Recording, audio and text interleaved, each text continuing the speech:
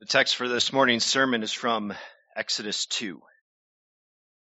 Now a man from the house of Levi went and took his wife, a Levite woman.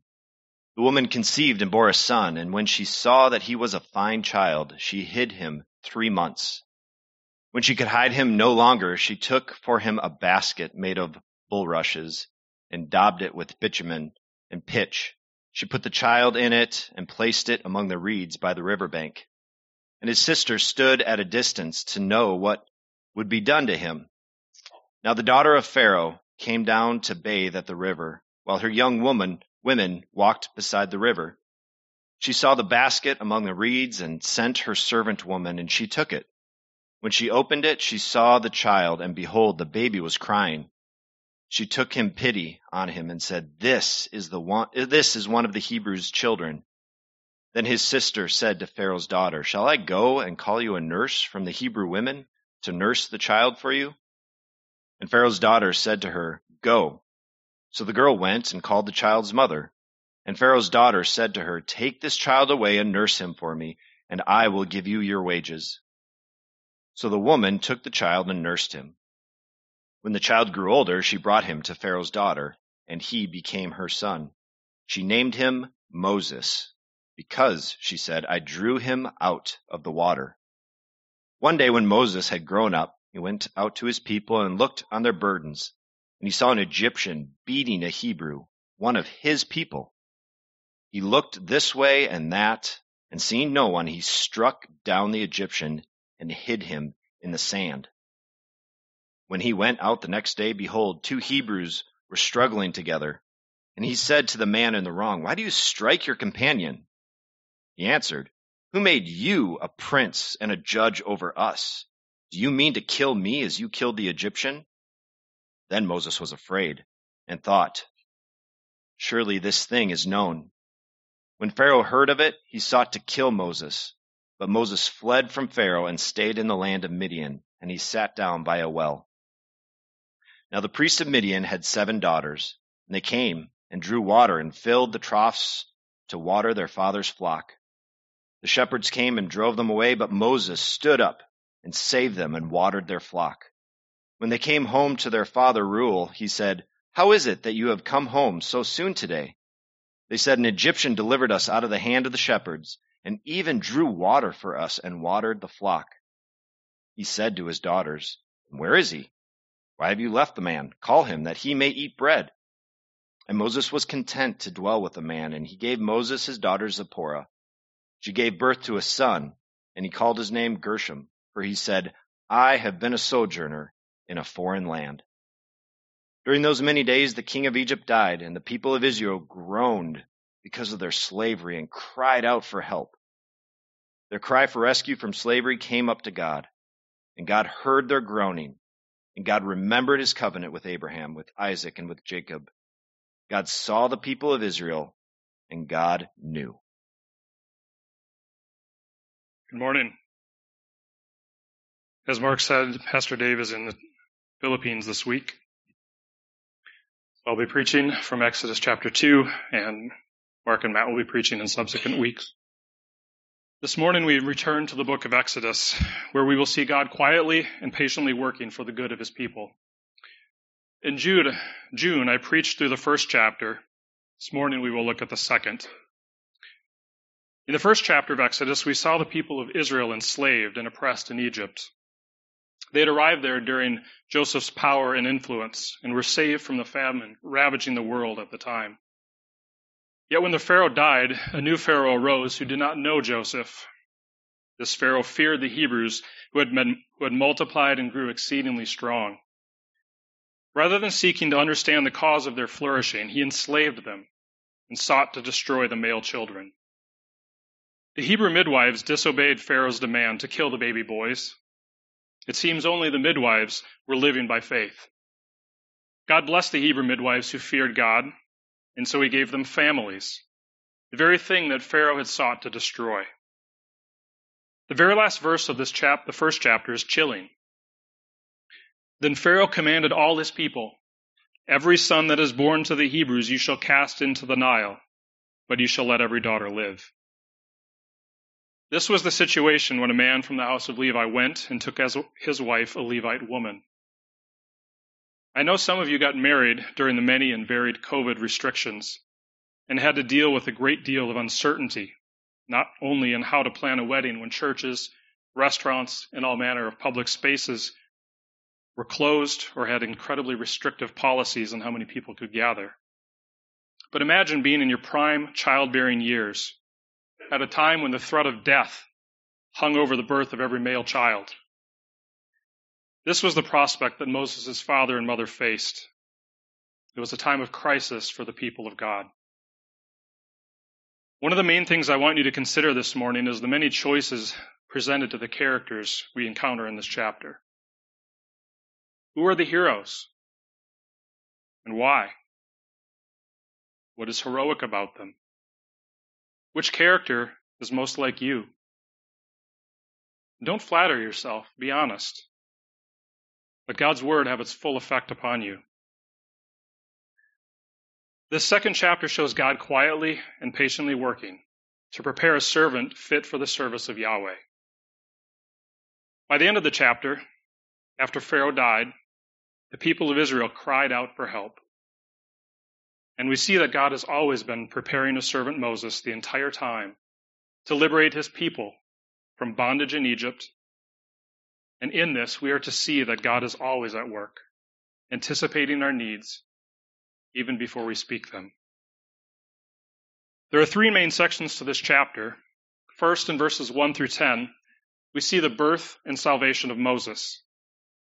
In verses 11 through 22, we see Moses flee Egypt to Midian. And finally, in the last two verses, we see that God has remembered his covenant with Abraham, Isaac, and Jacob. The structure of the chapter is laid out such that the three main sections foreshadow Israel's future story. Moses is saved from Pharaoh after passing through the Nile River, as Israel will later be saved when they pass through the Red Sea. Moses wanders in the wilderness for 40 years, marries, and has a child there. Israel, too, will wander in the wilderness for 40 years, marry, and there have children, before going into the promised land. And in the final section, we see that God has always been and always will be near to his people, listening to them and eager to fulfill his covenant promises. As we work through this chapter, we'll see more of how and why God does this. Moses was born during a time of societal upheaval, ethnic fear, and animosity. Pharaoh had commanded all his people to cast every son that is born to the Hebrews into the Nile. Moses was the youngest of 3 children. His parents' names are not mentioned in this chapter. We learn them later in Exodus 6:20. His father was Amram, and his mother Jochebed. Aaron was 3 years older than Moses. Miriam, presumably the sister mentioned in verse 4, would have been the oldest, though her age or how much older she was is not mentioned. They were presumably born before Pharaoh's murderous edict. It is interesting that rather than being given the names of Moses' parents, we are instead told that they were both of the house of Levi. Levi is the tribe that will later become the priestly tribe serving God at the tabernacle. This genealogical detail would become important later when Moses and Aaron both begin the Levitical priesthood. When the Levite woman bears a son, we know from the previous chapter that the Egyptians had been commanded by the king to throw them into the Nile River to die. The writer of Hebrews comments upon and commends the actions of Moses' parents in Hebrews 11:23. He writes, "By faith Moses, when he was born, was hidden for 3 months by his parents because they saw that the child was beautiful, and they were not afraid of the king's edict." By the time he is 3 months old, his mother can no longer hide him. What should she do? How could she protect his life against those who desired to take it? Oddly enough, his mother seems to have prepared a plan. When she could hide him no longer, she took for him a basket made of bulrushes and daubed it with bitumen and pitch. She put the child in it and placed it among the reeds by the riverbank. Seems like a very strange plan, what did she expect to happen? How would putting him into a basket in the river affect salvation for her son? Note that she placed the basket among the reeds by the riverbank. This means the basket is close enough to shore to easily retrieve it, while the reeds shelter and camouflage it, and they also keep the basket from floating downriver. The ESV obscures what I believe to be the primary clue the text offers us to why she did this. Some of the older translations, and even some of the newer, translate basket in the ESV as ark. I believe we are meant to see the connection back to Noah's ark. For Moses' mother, who we know from Hebrews, hid Moses by faith and intentionally chose to place her son, whose life was threatened by the water, into an ark and back into the water. Moses' mother entrusted the life of her son to the Lord by reenacting the story of Noah. She knew God had brought 8 persons safely through the water and asked God to do the same with her son. She couldn't alter the threat posed to her by the water, to her son by the water, but she could entrust him into a vessel that God had used before to protect his beloved. God did, in fact, spare her son in a remarkable way. Her sister, who we will later learn to be Miriam, stood at a distance to know what would be done to him. The daughter of Pharaoh came down to bathe at the river. We would expect the daughter of Pharaoh to obey her father's command. But instead, she rescues him. While seemingly one of the greatest threats to his life, she is, in fact, ideally suited to spare him. Who else could get away from disobeying the Pharaoh but his own daughter? The daughter of Pharaoh saw the basket among the reeds and sent her servant woman, and she took it. When she opened it, she saw the child, and behold, the baby was crying. She took pity on him and said, "This is one of the Hebrews' children." Pharaoh's daughter surprisingly shows pity, something her father, the king, would not do. We know little else of her motivation, but thank God for her pity. Moses' sister, who had stayed nearby, sprang into action to offer a nurse for her brother. Moses' salvation is now all but accomplished. The water of the Nile River, which Pharaoh intended to use to kill him, was instead used as the means of his salvation. Peter talks this way of Noah's Ark in 1 Peter 3:20, comparing passing through the waters in the ark, Noah's Ark, to baptism. Paul uses similar language in 1 Corinthians 10 regarding Israel's passing through the sea, referring to the miraculous parting of the Red Sea, where Israel passed safely through it, but that water then was used to kill the Egyptians behind them. This is no coincidence. God was instructing Israel that he would also save them, like he had saved Moses, through the very waters that Pharaoh meant to use to entrap and kill them. Even more than Moses' salvation from death, he was brought into the household of Pharaoh. His mother received wages from the household of Pharaoh for nursing her own child, while he was raised as the son of an Egyptian princess. Have you noticed how prominent a role women play in saving Moses? There are 3 women, Moses' mother, sister, and adoptive mother, who act to save his life. Again, this is interesting in a couple of ways. First, as we saw in the first chapter, the male ruler of Egypt felt threatened by the male children of the Hebrews.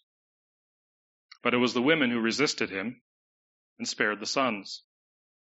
This happens again in chapter 2, this time with Moses' own family and Pharaoh's own daughter, that spare the son that becomes Pharaoh's greatest threat.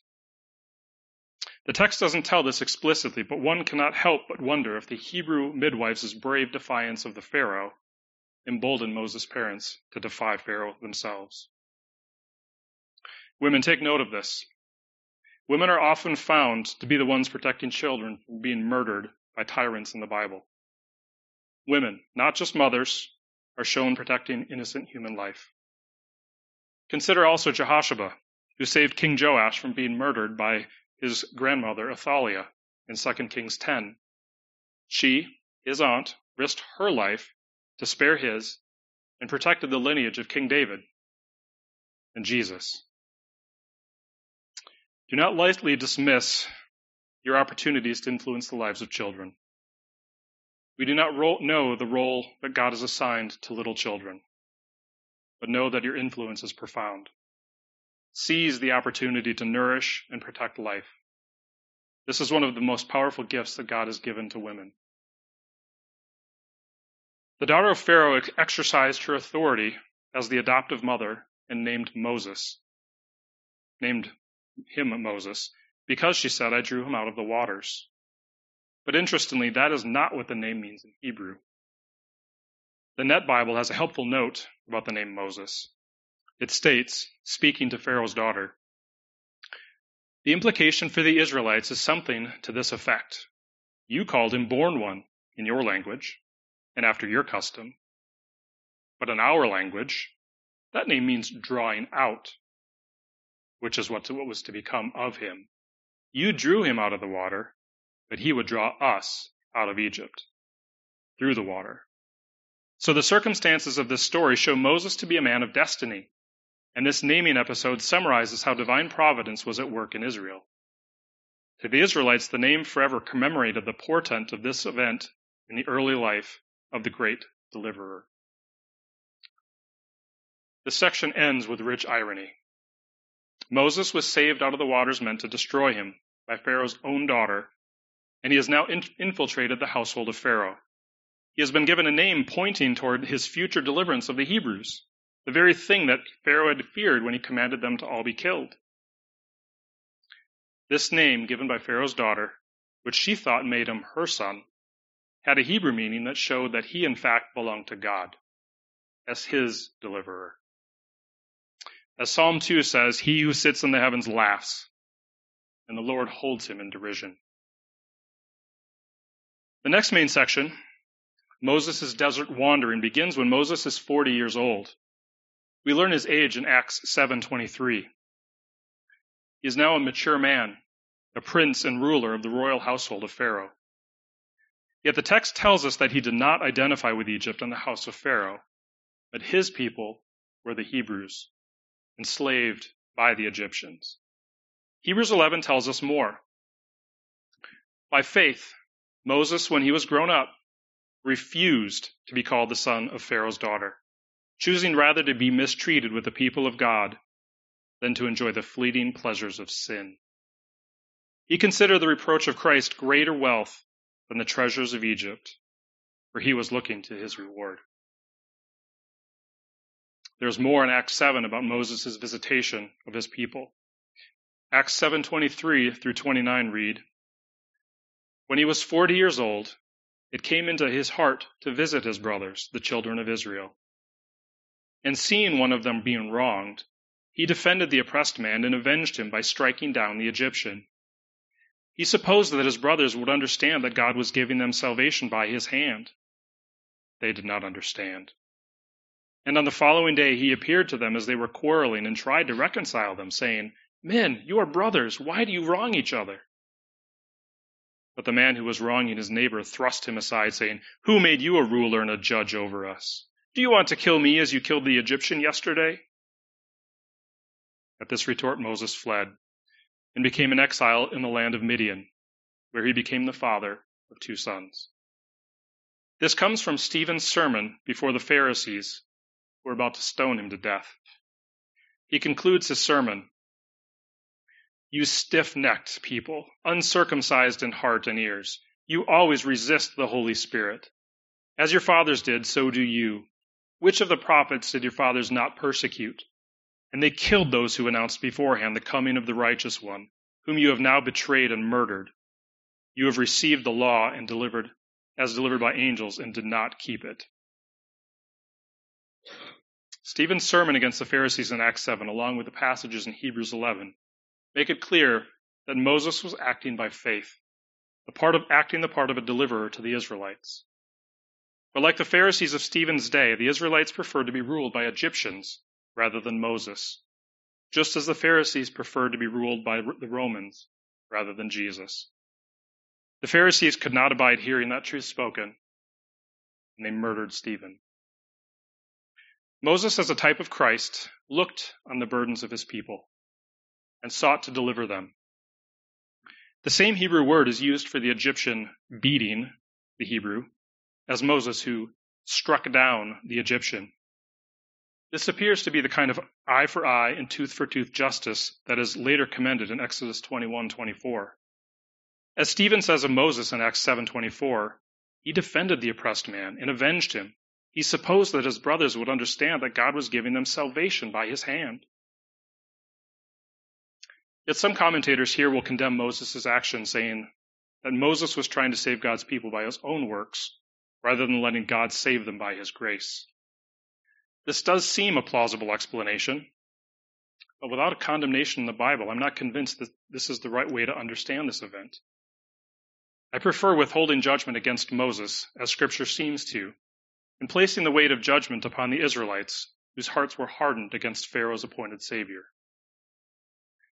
The outcome of this event, I believe, further cements this interpretation. The next day when he went out, he tried to intervene between two Hebrews struggling together. And he intervened on behalf of the one being wronged. He asked the man in the wrong, "Why do you strike your companion?" This man understood the situation clearly and asks Moses, "Who made you a prince and judge over us?" Moses was acting on behalf of his people. And this bitter Hebrew understood it clearly and rejected Moses' authority. He, like all Israel, was not yet ready to submit to God's Savior, Moses. It is, as Stephen said of the Israelites in Acts 7:51, "You stiff-necked people, uncircumcised in heart and ears, you always resist the Holy Spirit."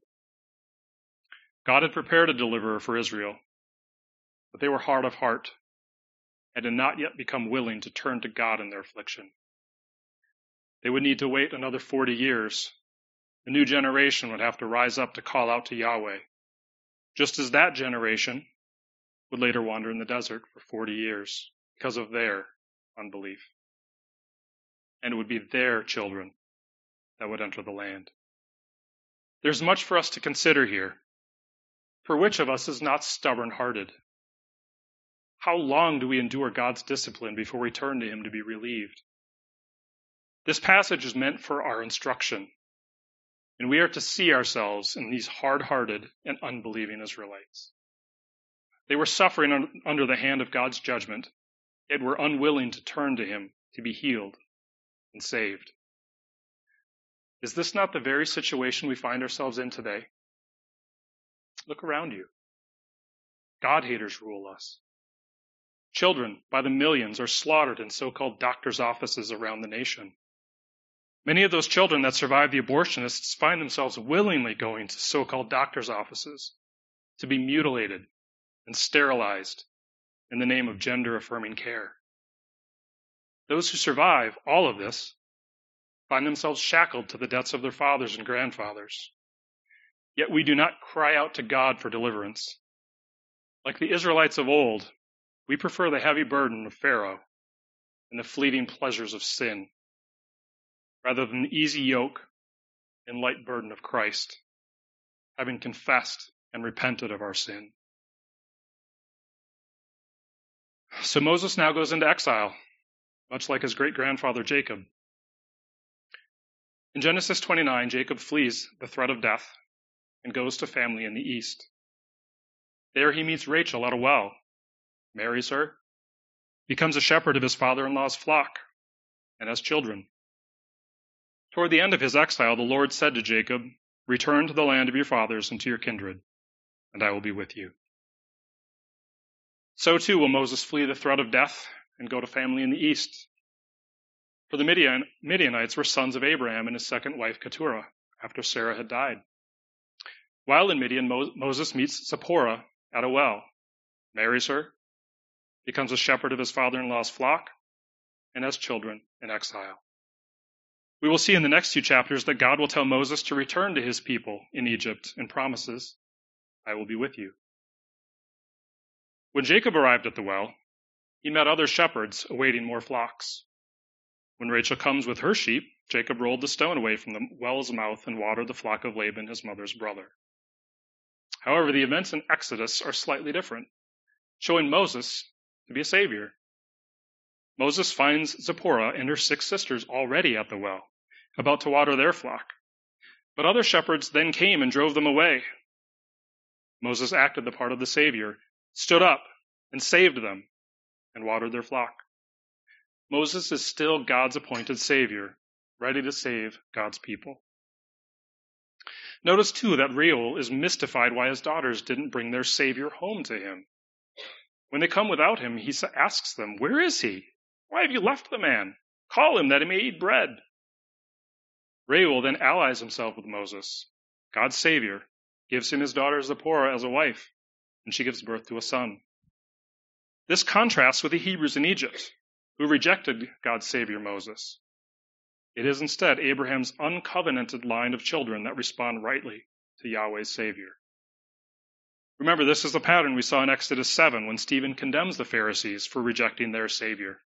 And in the book of Acts, the gospel finds greater fruit among the Gentiles than with the Jews. Moses will spend the next 40 years living as a shepherd, a vocation that will serve him well. For he will shepherd Israel for the last 40 years of his life, bringing them out of Egypt and then into the wilderness, where they will wander until a new generation of Israelites is prepared to go in and conquer the land. It was naturally quite a change from the palaces of Egypt, which Moses had been accustomed to. But Moses considered the reproach of Christ greater wealth than the treasures of Egypt, for he was looking to his reward. These parallels are no accident. The Bible is full of these kinds of patterns for a reason. These patterns build our faith, for through them, God's people can see where they are in God's story. What kind of character are they? They can trust that God will work as he says, work as he has in the past, and look forward to the fulfillment of his word. God wants us to see that as the saints of old lived lives of faith, guided by God's word, that we too ought to and can by the power of his Spirit. God was preparing a new nation with Jacob, whom he would rename Israel. With Moses, God is preparing a Savior for his people Israel, whom he is preparing as a nation to finally give them a land of their own. The emphasis in Exodus is that God will save his people Israel, but we see that the Gentiles will not be forgotten. The time will come for them to be folded in, which is one of the primary emphases in Acts and throughout the New Testament. We ourselves are part of that covenant fulfillment, that through Abraham all the nations of the earth shall be blessed. This brings us to the third and final section of the chapter, where God remembered his covenant. Exodus doesn't tell this, but we are told in Joshua 24:14 and Ezekiel 23:19 that the people of Israel had fallen into idolatry during their sojourn in Egypt. They hadn't simply fallen out of favor with the new Pharaoh who began persecuting them, but they were suffering the judgment of God because of their false worship. That is the background to the book that is otherwise implied by their suffering under the hands of Pharaoh. Through most of the first two chapters of Exodus, we find a few godly Hebrews, namely the two midwives and Moses' family. But despite all their suffering and hardship, not only do the people not call out to Yahweh for deliverance, but they reject his appointed Savior. Only after another generation of enslavement do the Israelites cry out for help. In verse 23, Moses makes a point of connecting the death of the king of Egypt and the people of Israel's groaning and crying out to God. This is an interesting connection. In the beginning of Exodus is the death of one king that leads to a new king over Egypt who did not know Joseph, that enslaved Israel. The final plague in Exodus 12, the death of the firstborn sons, is connected with the Exodus from Egypt. And the death of the Egyptians in the Nile in chapter 14 is connected with God saving Israel. Similar death and liberation themes will continue throughout the first five books of the Bible. The sacrificial system itself will be built around the death of an animal to symbolically liberate the people from their sin. The death of the high priest will liberate the manslayer from cities of refuge. And at the end of Deuteronomy, it is only after the death of Aaron as the high priest and the death of Moses that the people can then enter into the promised land. So there seems to at least be a symbolic connection between the death of the king of Egypt and the people of Israel crying to God for help. At last, the people seem to be ready for a Savior. God has, of course, been near them the whole time. He has already prepared his Savior for them. For the entirety of their enslavement, God has been patiently working to preserve a godly seed through the labors of 5 women, 2 faithful midwives, Shiphrah and Puah, Moses' mother Jochebed, sister Miriam, and even the daughter of Pharaoh. God began his redemptive work long before the people cried out to him. This is how God has always worked. When man fell into sin, God immediately promised a Savior would come. God made a covenant with Abraham that he would raise up offspring after him, which would be a blessing to all the families of the earth. God kept these promises despite the faithlessness of the people in the covenant line. God heard their groaning, and God remembered his covenant with Abraham, with Isaac, and with Jacob. God saw the people of Israel, and God knew. What a beautiful and encouraging word. God knows us better than we know ourselves. And what an expression of sympathy. As it says in Hebrews 4:15, we have a high priest who sympathizes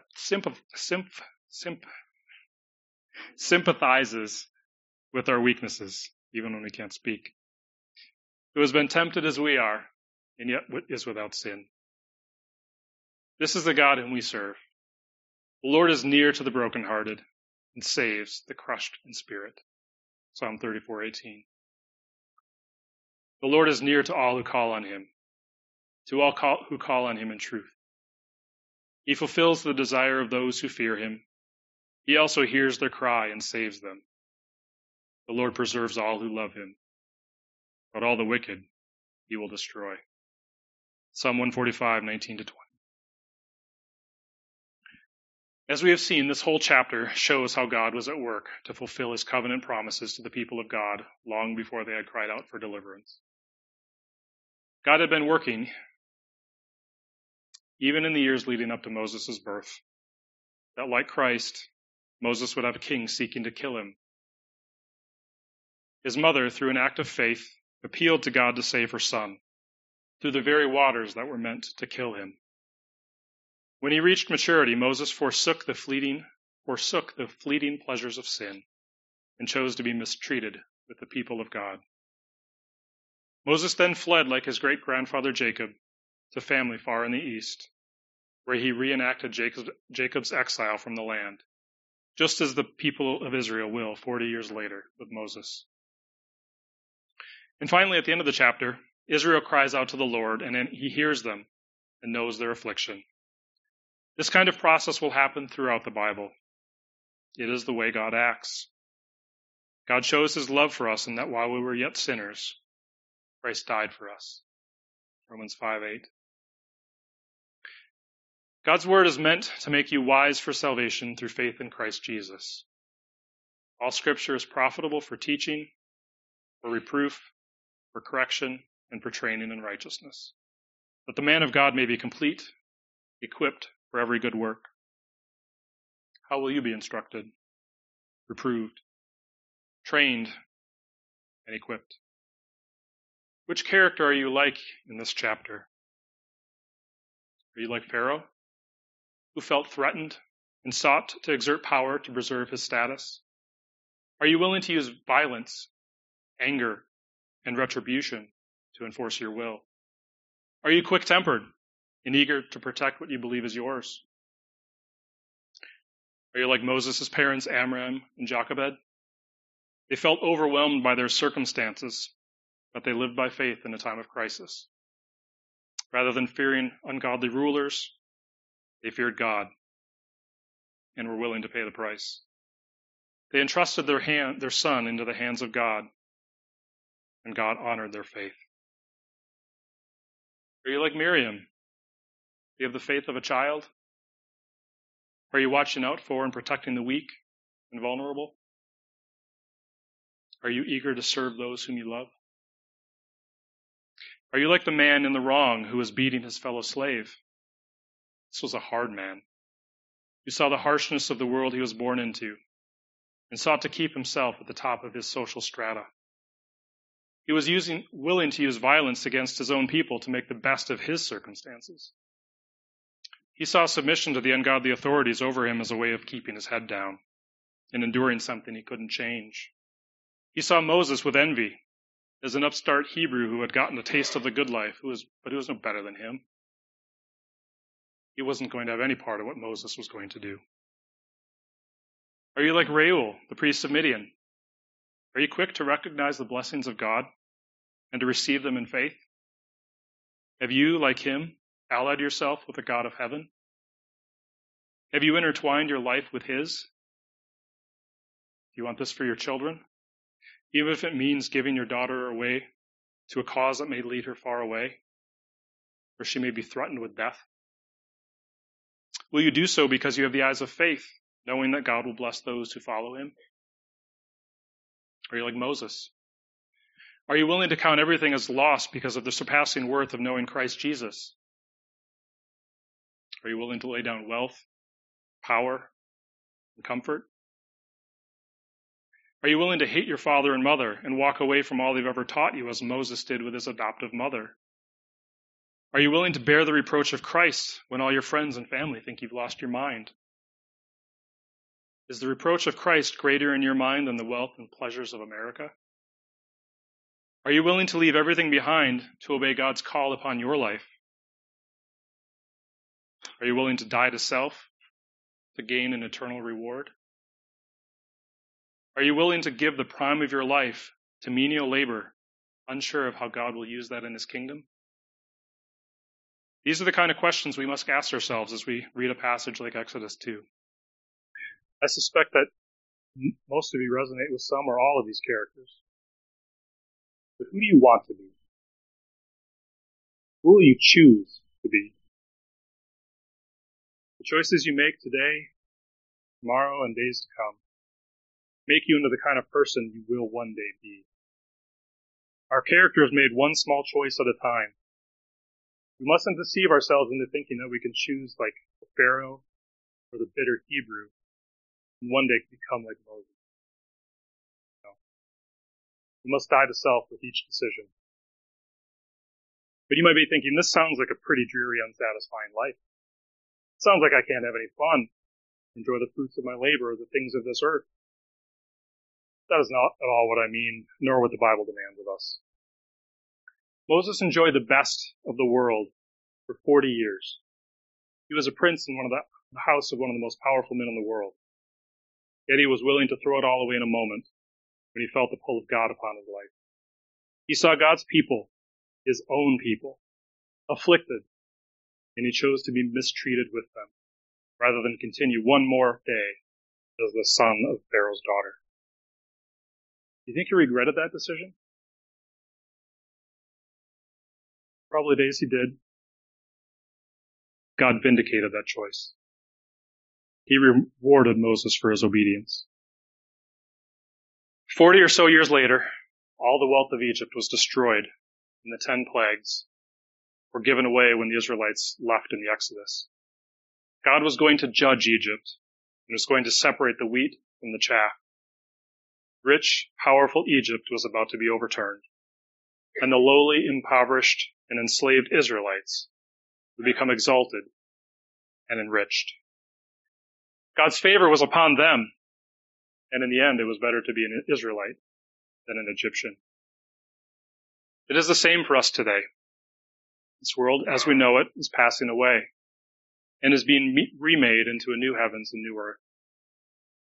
God has already achieved victory over his enemies by his Son through his suffering, death, and resurrection. In principle, God has already won, and we only have to choose sides. God is quietly and patiently working out the fullness of his victory today. He has already met our greatest need in Christ. He has freely offered the forgiveness of our sins. We must only look to him in faith and trust that he will fulfill his word. God's kingdom is advancing here in this world. Like Moses then, we must choose sides. Do you prefer the fleeting, passing pleasures of this world? Or are you looking to your eternal reward? Do you live like it? Let God's word mold and challenge you. Be reproved when you are in sin. Be corrected when you wander. Be trained by it in righteousness. Choose this day whom you will serve. Will it be the triune God of heaven, or will it be an idol? Let us, in the words of Joshua, say, as for me and my house, we will serve the Lord.